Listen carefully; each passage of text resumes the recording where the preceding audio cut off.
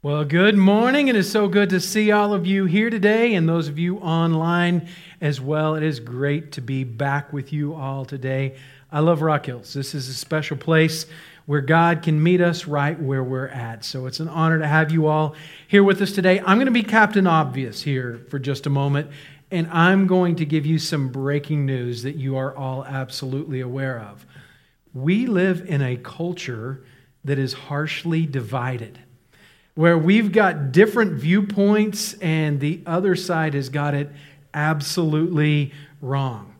We live in a culture where people are easily outraged.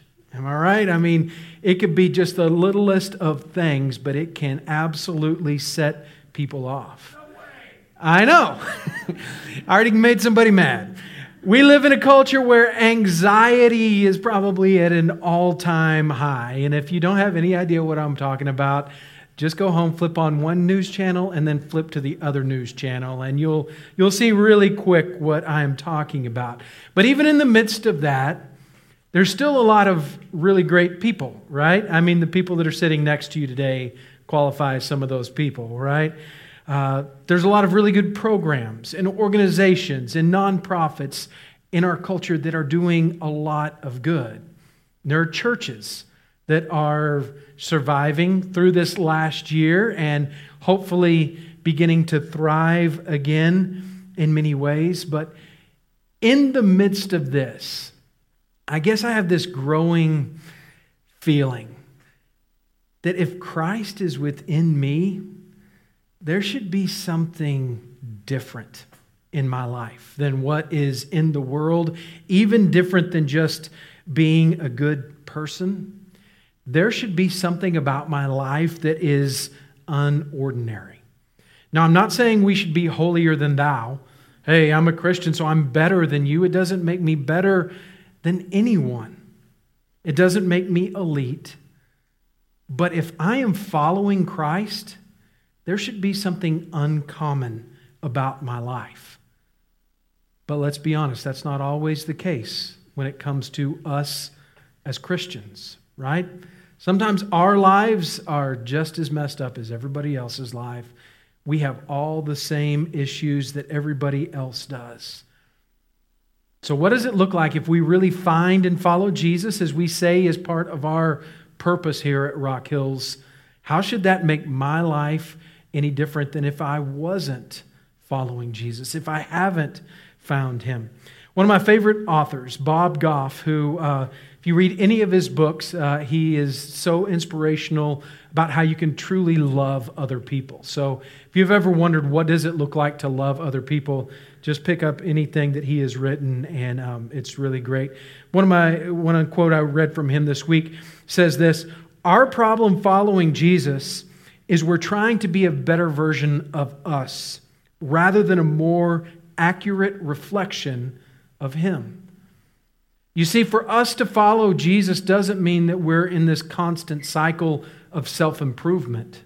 We're not trying to be a better version of us.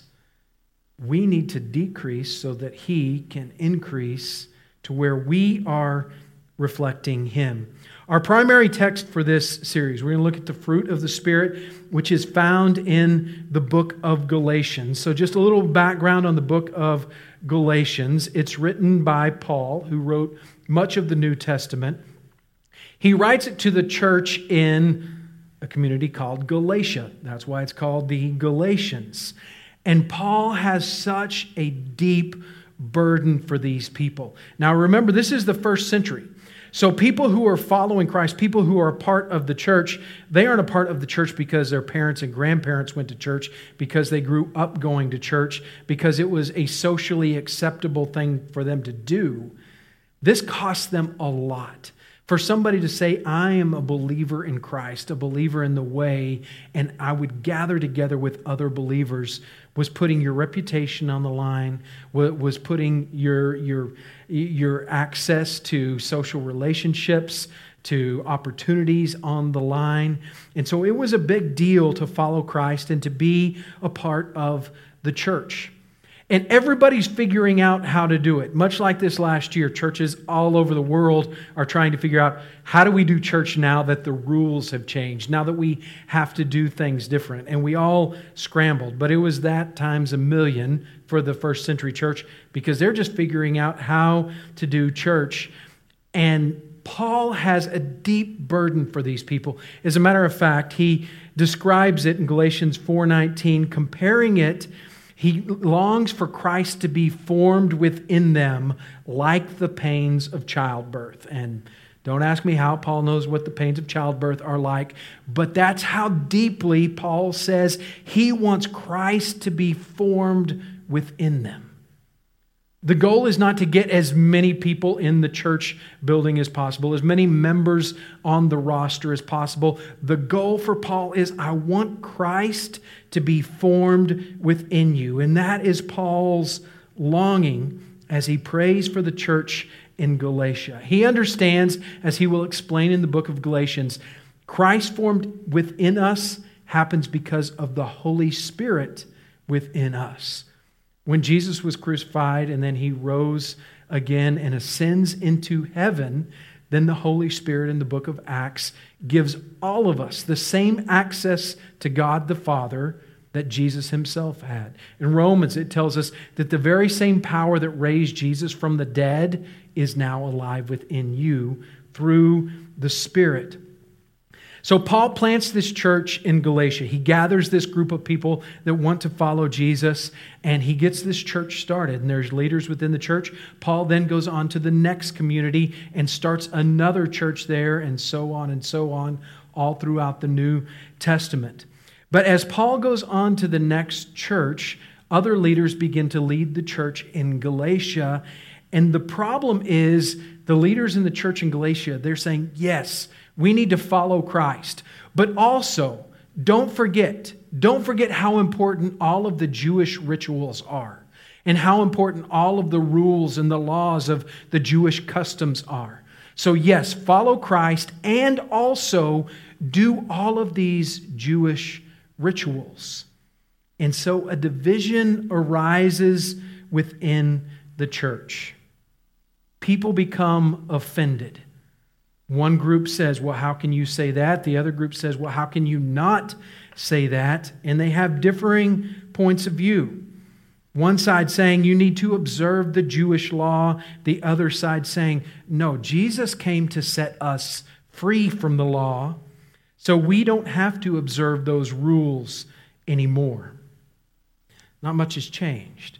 Even within religious circles today, within the church, you can have Christians who move more to a legalistic side that says, if you're really a Christian, here are the things that you have to do. And if you're really a Christian, you would absolutely not do these things in your life. Because how could you be a Christian if you're not doing these things? Or if you are doing these things? And then there's people on the other side of the spectrum that say, I believe in Jesus, and I'm free. I don't have to live by any of those disciplines in my life. Discipline and discipleship coming from the same root. I don't have to have any of that discipleship in my life. I don't need to read the Bible. I don't need to go to church. I don't need to spend time in prayer. I'm free. I don't have to do any of those things. And the pendulum swings back and forth between the religious enforcers and the rule rejectors. And even today, as it was then, society can be divided. Whether we're talking about the church, where we could look at two different perspectives and say, this is right, no, this is right. Or we could be talking about the society where we live in, where we could say, no, the left wing of politics is right. No, the right wing of politics is right. That's why it's called right. I mean, we could go back and forth all day long. There's a polarity there. And unfortunately, it is reflected within the church, within believers all over the world. And the world then looks at the church and says, you know what? You're just as divided as we are. Why would I want to be a part of that? and the church begins to lose its appeal. It's not worth following. There's nothing different about it. There's nothing unordinary about it. The church looks just like the world in so many ways. But Paul, as he's going to tell us in the book of Galatians, he's saying this is about a lot more than just a division that you're having in the church of Galatia. This is bigger than a disagreement within the church. It's much weightier than different viewpoints within our culture or society. Paul would say, this is about what is happening within you. Even within you, there is a polarity that says this way or this way. This is how he describes it in verse 16. So I say, walk in the Spirit, and you will not gratify the desires of your flesh. So he's saying there's two sides here. If you choose to walk in the Spirit, you will not choose to gratify the desires of your flesh. Your flesh not meaning your physical flesh, but your sinful nature. He goes on to say, for the flesh desires what is contrary to the Spirit, and the Spirit what is contrary to the flesh. He's saying it's one or the other. They are in conflict with each other, so that you are not to do whatever you want. But if you are led by the Spirit, you are not under the law.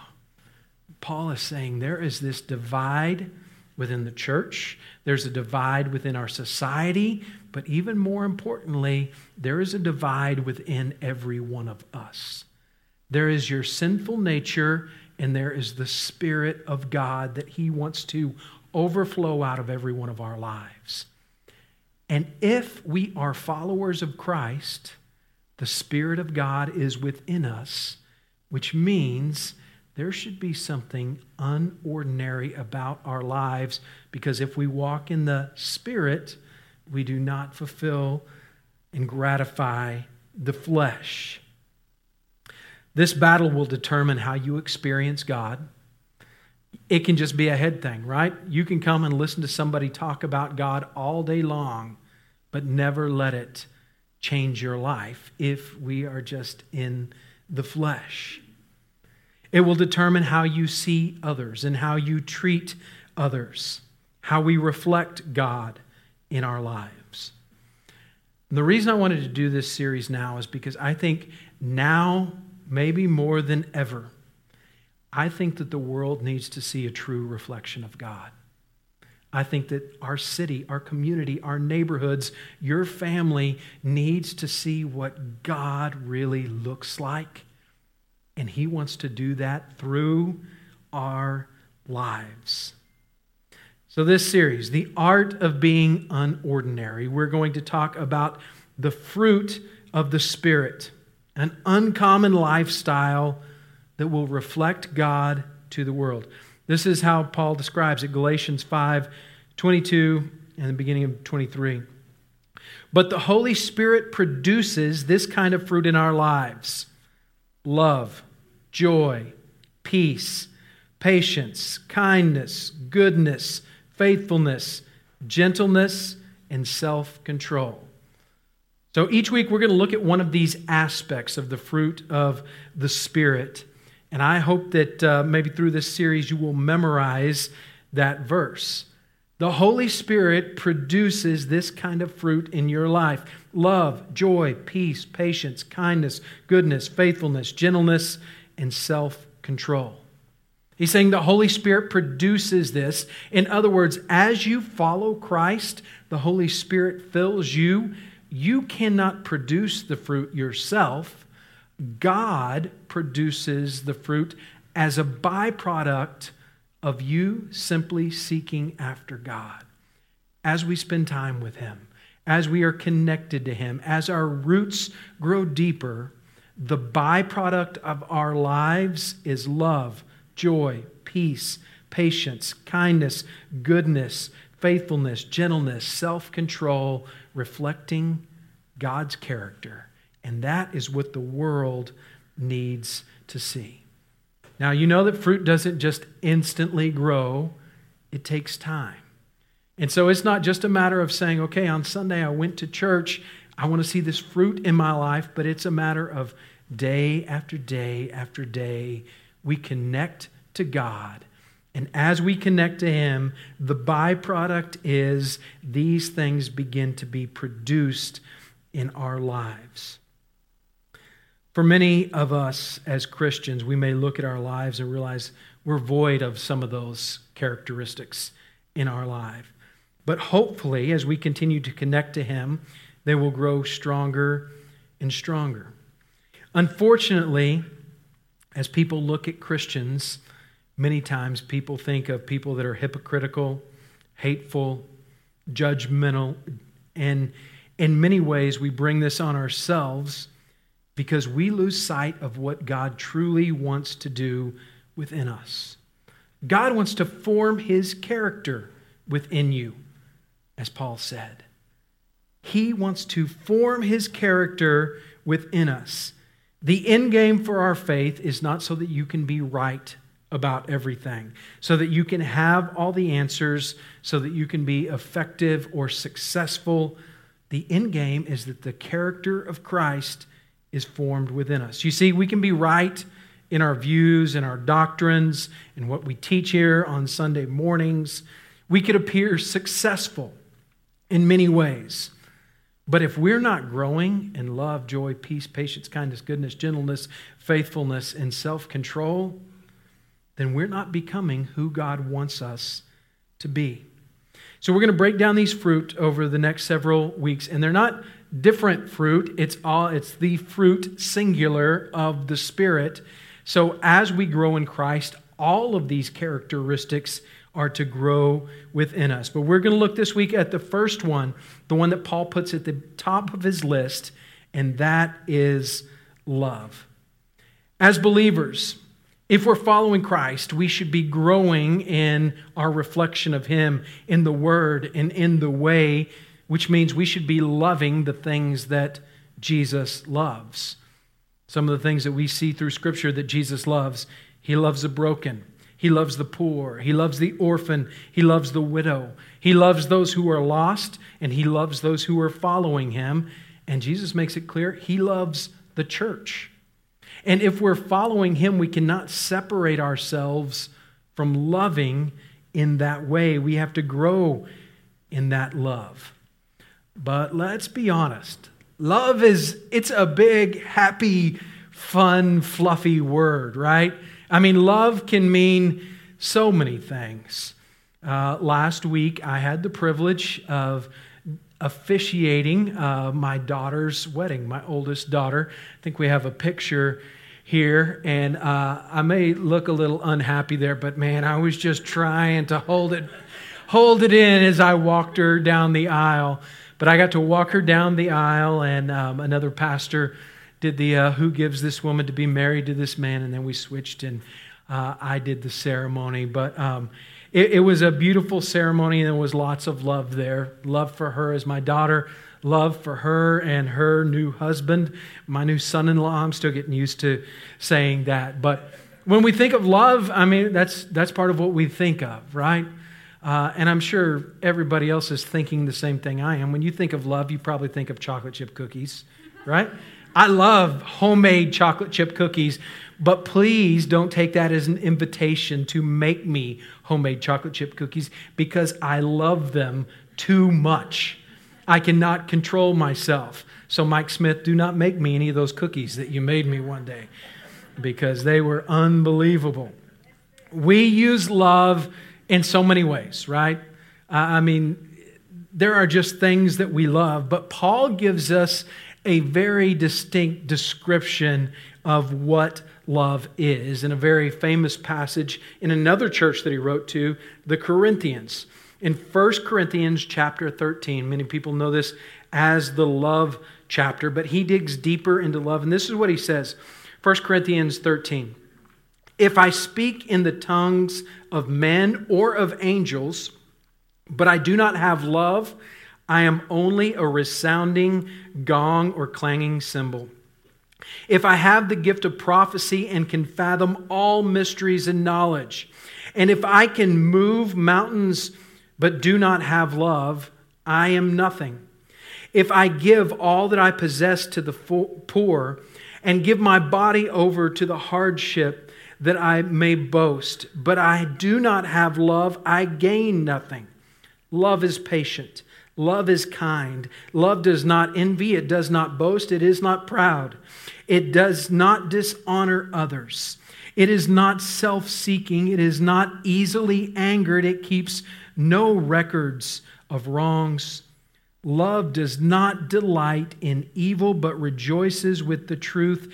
It always protects, always trusts, always hopes, and always perseveres. What a description of what love is there. Now, believe it or not, this was not early in Paul's career when he was writing for Hallmark and he thought this will make a great card, so he put that down on paper. He didn't write this for a ceremony, a wedding ceremony that they were going to have in Corinth.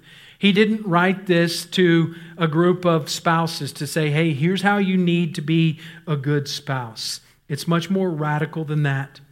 Paul is writing this to the Christians in the city of Corinth, which is an ancient city in Greece. He's describing to them what it looks like to follow after Christ with your life, to live a life filled with the Spirit of God. Christianity, again, in this context, it's in the first century. They're just figuring this out, but they're already getting off track. So Paul is going to contrast, as he does in both of these books, what it looks like to follow God, what it looks like to love, and also what it doesn't look like to love, what it looks like to be filled with the Spirit, and what it doesn't look like to be filled with the Spirit. So several things that we can pick up in this chapter of love here. First of all, in those first few verses, I would note this. A gifted life is not the equivalent of a supernaturally filled life. He begins by saying, hey, you can talk in the tongues of men. You could also talk in the language of angels. You can fathom the mysteries of God and be able to explain that to people. You could even have faith that was so big you could move mountains. Now that is a whole lot of gifted faith, right? To be able to do those sorts of things. And he's saying you can have these gifts in your life, but it doesn't mean that you love people. You see, the church in Corinth is filled with really gifted people. Corinth itself was a spectacular place. It's right on the coast. It's a port city. It's a happening city. It's where all the fun stuff is happening. It's geographically situated on a peninsula. It's a shipping center, a tourism center, a financial center, cultural center. Gifted people from all over the area are flocking to Corinth, and as they come there in this particular time in the first century, they are prospering. Corinth is prospering at a fast pace. So the church is also filled with very talented, very charismatic, very smart, gifted people, and we see that the church also is growing rapidly. And Paul gives us this description. It's possible to have a church that is filled with amazing people, such as yourselves. It's possible to have a church that is filled with extremely gifted and talented people, such as yourselves, who can do amazing things. Now, we're not just talking about being an amazing drummer like Marcus back here. We're talking about, he's saying, people that can understand the mysteries of God, people who can move mountains. Incredibly gifted people can fill your church. Here on Sundays, we could have incredible teaching. We could have incredible worship. We could have incredible groups, all of that, and we could still do all of those things without love. And Paul is saying, if you don't have love, you're missing the entire point. He goes on in 4-7 to say things like, love is patient, kind. It doesn't envy. It doesn't boast. It's not proud. It doesn't rejoice when somebody else fails. He's giving us a list of everything that the Corinthian culture was. They were in a hurry. They were rude. They were arrogant. They were divisive. They were starting fights. They rejoiced when somebody else failed. Culturally speaking, right now, that's the world we live in, right?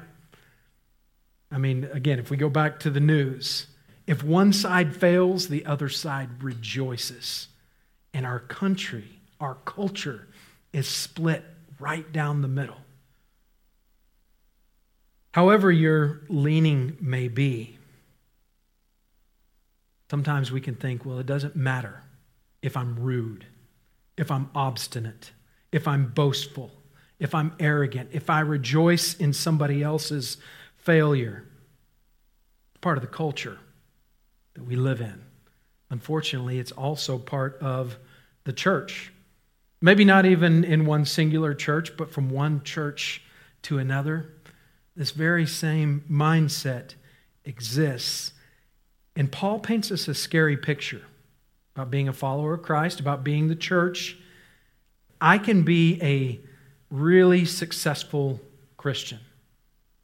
We could be a really successful church, and we could still not be following Jesus at all. We could be very talented. We could have all the bells and whistles that impress people and not be following Jesus. Paul seems to be echoing Matthew chapter 7 when Jesus is giving the Sermon on the Mount. And he says this, "Many of you will say to me on that day, 'Lord, Lord, did we not prophesy in your name, and in your name drive out demons, and in your name do many miracles?' And then I will tell them plainly, 'I never knew you. Away from me, you evil doers.'" What? You can be successful. You can do amazing things, even in the name of God. We could have a growing, thriving church, have many gifts, many programs, many opportunities. But if we miss the point and we don't know Jesus, if we don't love, is that possible? Paul is saying that's exactly what is possible. We can be guilty of this all the time. When we base who we follow upon their talent, their charisma, their gifting, we do this in politics, we do this in the church. Just because someone is gifted doesn't mean we should follow them. Jesus said just a few verses before this in the Sermon on the Mount, he said, "Watch out for false prophets. They come to you in sheep's clothing, but inwardly they are ferocious wolves." Then watch what he says. "By their fruit you will recognize them. Do people pick grapes from thorn bushes or figs from thistles?" Which most of us don't know what grapes or figs come from, but the answer is no. By your fruit you will recognize them. So even though we don't understand the agricultural reference there, we understand you recognize somebody by their fruit. The second thing that this points out to us in this love chapter is that a moral life is not the equivalent of a supernaturally changed life. You can be a moral person, the most moral person, all day long, but it doesn't mean that the Spirit of God is living within us and directing our lives. In verse 3, Paul said, you can give all that you have to the poor. You can sacrifice yourself, but if you don't love, it's all been for nothing. And we see this all the time in social justice around us, right? People can do great things. These things have nothing to do with talent. These things just have to do with being kind, with virtues, with morality. It could be a full-on commitment to helping others to the point where you yourself live in poverty. Going so far as being willing to die to help others. But Paul says you can do all of this. You can be really committed to what you believe and sacrificial in the way that you help others. And you can still be a real jerk. Not loving people at all. Not looking like Jesus at all. Now, what would motivate somebody, though? You have to ask yourself, to be so sacrificial, so selfless in their giving to others, if it's not love. I mean, it seems like that would be love, right? Well, the clue is in verse 1. If I do not have love, I am a resounding gong, a clanging cymbal. So, what's the issue here? Because I don't know about you guys, but I love a good drum solo. And it's a good thing I don't see Marcus right now, because I'd probably invite him up here to crank one out. I mean, you know, when the drums just hit just right, and that's kind of what Paul is describing here. But in this cultural context, Corinth was full of pagan temples with pagan gods where people would go to worship these pagan gods. And the way that they would proceed to the temple was with a parade. And people would grab all of their instruments, pots and pans, cymbals, whatever they could. And on their way to the pagan temple, they would make as much noise, create as big of a scene as possible. Bang, bang, bang, crash, crash, crash, crash, crash. All this to say, look at us, pagan god. Give us your favor. And the louder they were, the more attention they attracted. They thought the more attention they would attract from the pagan god. And we can do the same thing. If our sacrifice for others is done with the wrong motive, the telltale sign is if you are short on love, you can be sacrificial and still be full of arrogance, still be full of rudeness. If we're short on love, we're doing it with the wrong motivation. A supernaturally filled life will lead us to relational transformation. It says love is patient, love is kind, it does not envy, it does not boast, it doesn't dishonor others, and so on and so on. You see, all of that is a description of relationships. You see, to follow God is not just some blissful state where you feel peaceful. All right, I'm at peace with God. Me and the big guy upstairs, we're good. Because when that's the case, it's still focused on me. Paul is trying to say following Christ is evident in the way we treat others. Corinth, this first century church, in so many ways is like a typical church today. People don't get along. People have judgmental thoughts about others. People gossip. All the reasons that you understand, that turns people off to church. Maybe you have left church because of those things. You know people, certainly, who have left church because of those things. So it brings me to the question, why does sometimes having religion seem to make it worse? Right? People go to church and then they're more judgmental. They're more arrogant. They're more fearful. They're more self-righteous. Because when we're just talking about religion, religion tells you that you are made right by the way that you behave. It makes us fearful and prideful. We have a fear of getting caught or being shamed, or we have a prideful sense when look at how good I am doing. We see this evident in the Pharisees and their message. But the gospel itself has nothing to do with fear and shame and pride. The message that Jesus came to give us is completely based in grace. That upon the cross, Jesus has done the work, paid the price, made the sacrifice, so that you could have a relationship with God. And if it's all about a relationship with God, more specifically, that relational transformation means that a supernaturally changed life is about meeting love as a person. Now, what do I mean by that? We learn to love by being loved. We know this from countless studies that if children, infants, newborns, we see this all the time with orphans, if they, in those first few months, go a period of time without being held, without somebody looking into their eyes and talking to them, even though they can't talk back, it will forever stunt their development. We learn to love by being loved. And so in order for us to be filled with that fruit of the Spirit, love, we first have to know the love that Jesus pours out for us. Listen to what Paul said again. Love is patient. Love is kind. It does not envy. It does not boast. It is not proud or prideful.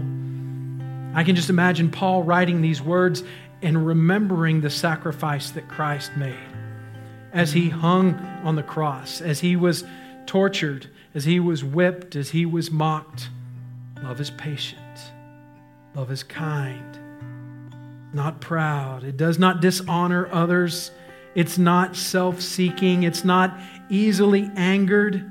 As he hung on the cross between two thieves, it keeps no record of wrongs. It does not delight in evil, but rejoices in truth. It always protects, always trusts, always hopes, always perseveres. Paul describes love with the characteristics of a person. Jesus is love personified in our lives. He did all of that for us. He did all of that for you specifically. You are loved extravagantly by the Creator of the universe. So that means you don't have to do a drum solo to come to God, to say, look at me. Look at how selfless I am. Look at how good I am. Or God, look at how bad I am. We can simply come to His presence. There is nothing that I can do to make Him love me more. There's nothing that I can do to make Him love me less. For those of you who struggle with loving yourself, I want you to hear that again today. There's nothing that you can do to make God love you more. There's nothing that you can do to make Him love you less. The world is starving for something real. The fruit overflowing out of our lives. The more I know the one who personifies love, the more love will be personified in me. Would you pray with me? God, may your fruit be the byproduct in our lives of us following you. Lord, may the world see that you are alive within us. Lord, I pray that this week that you would help us to love others authentically and love them well, because we are genuinely loved by you. Maybe you're here today, you need to begin that relationship with Christ, understanding that you are loved by Him. You can pray a simple prayer, something like this. Dear Heavenly Father, thank you for loving me. Thank you for sending Jesus to take my place. Lord, forgive me. Make me a new creation. God, help me to love the way that you love. Help me to love the things that you love and the people that you love. In Jesus' name, amen. God bless you all. Thank you so much for joining us today in person and those of you online as well. We look forward to seeing you all next week. All the other events that you can connect to upcoming and during the week, you can find those at rockhills.com. God bless you.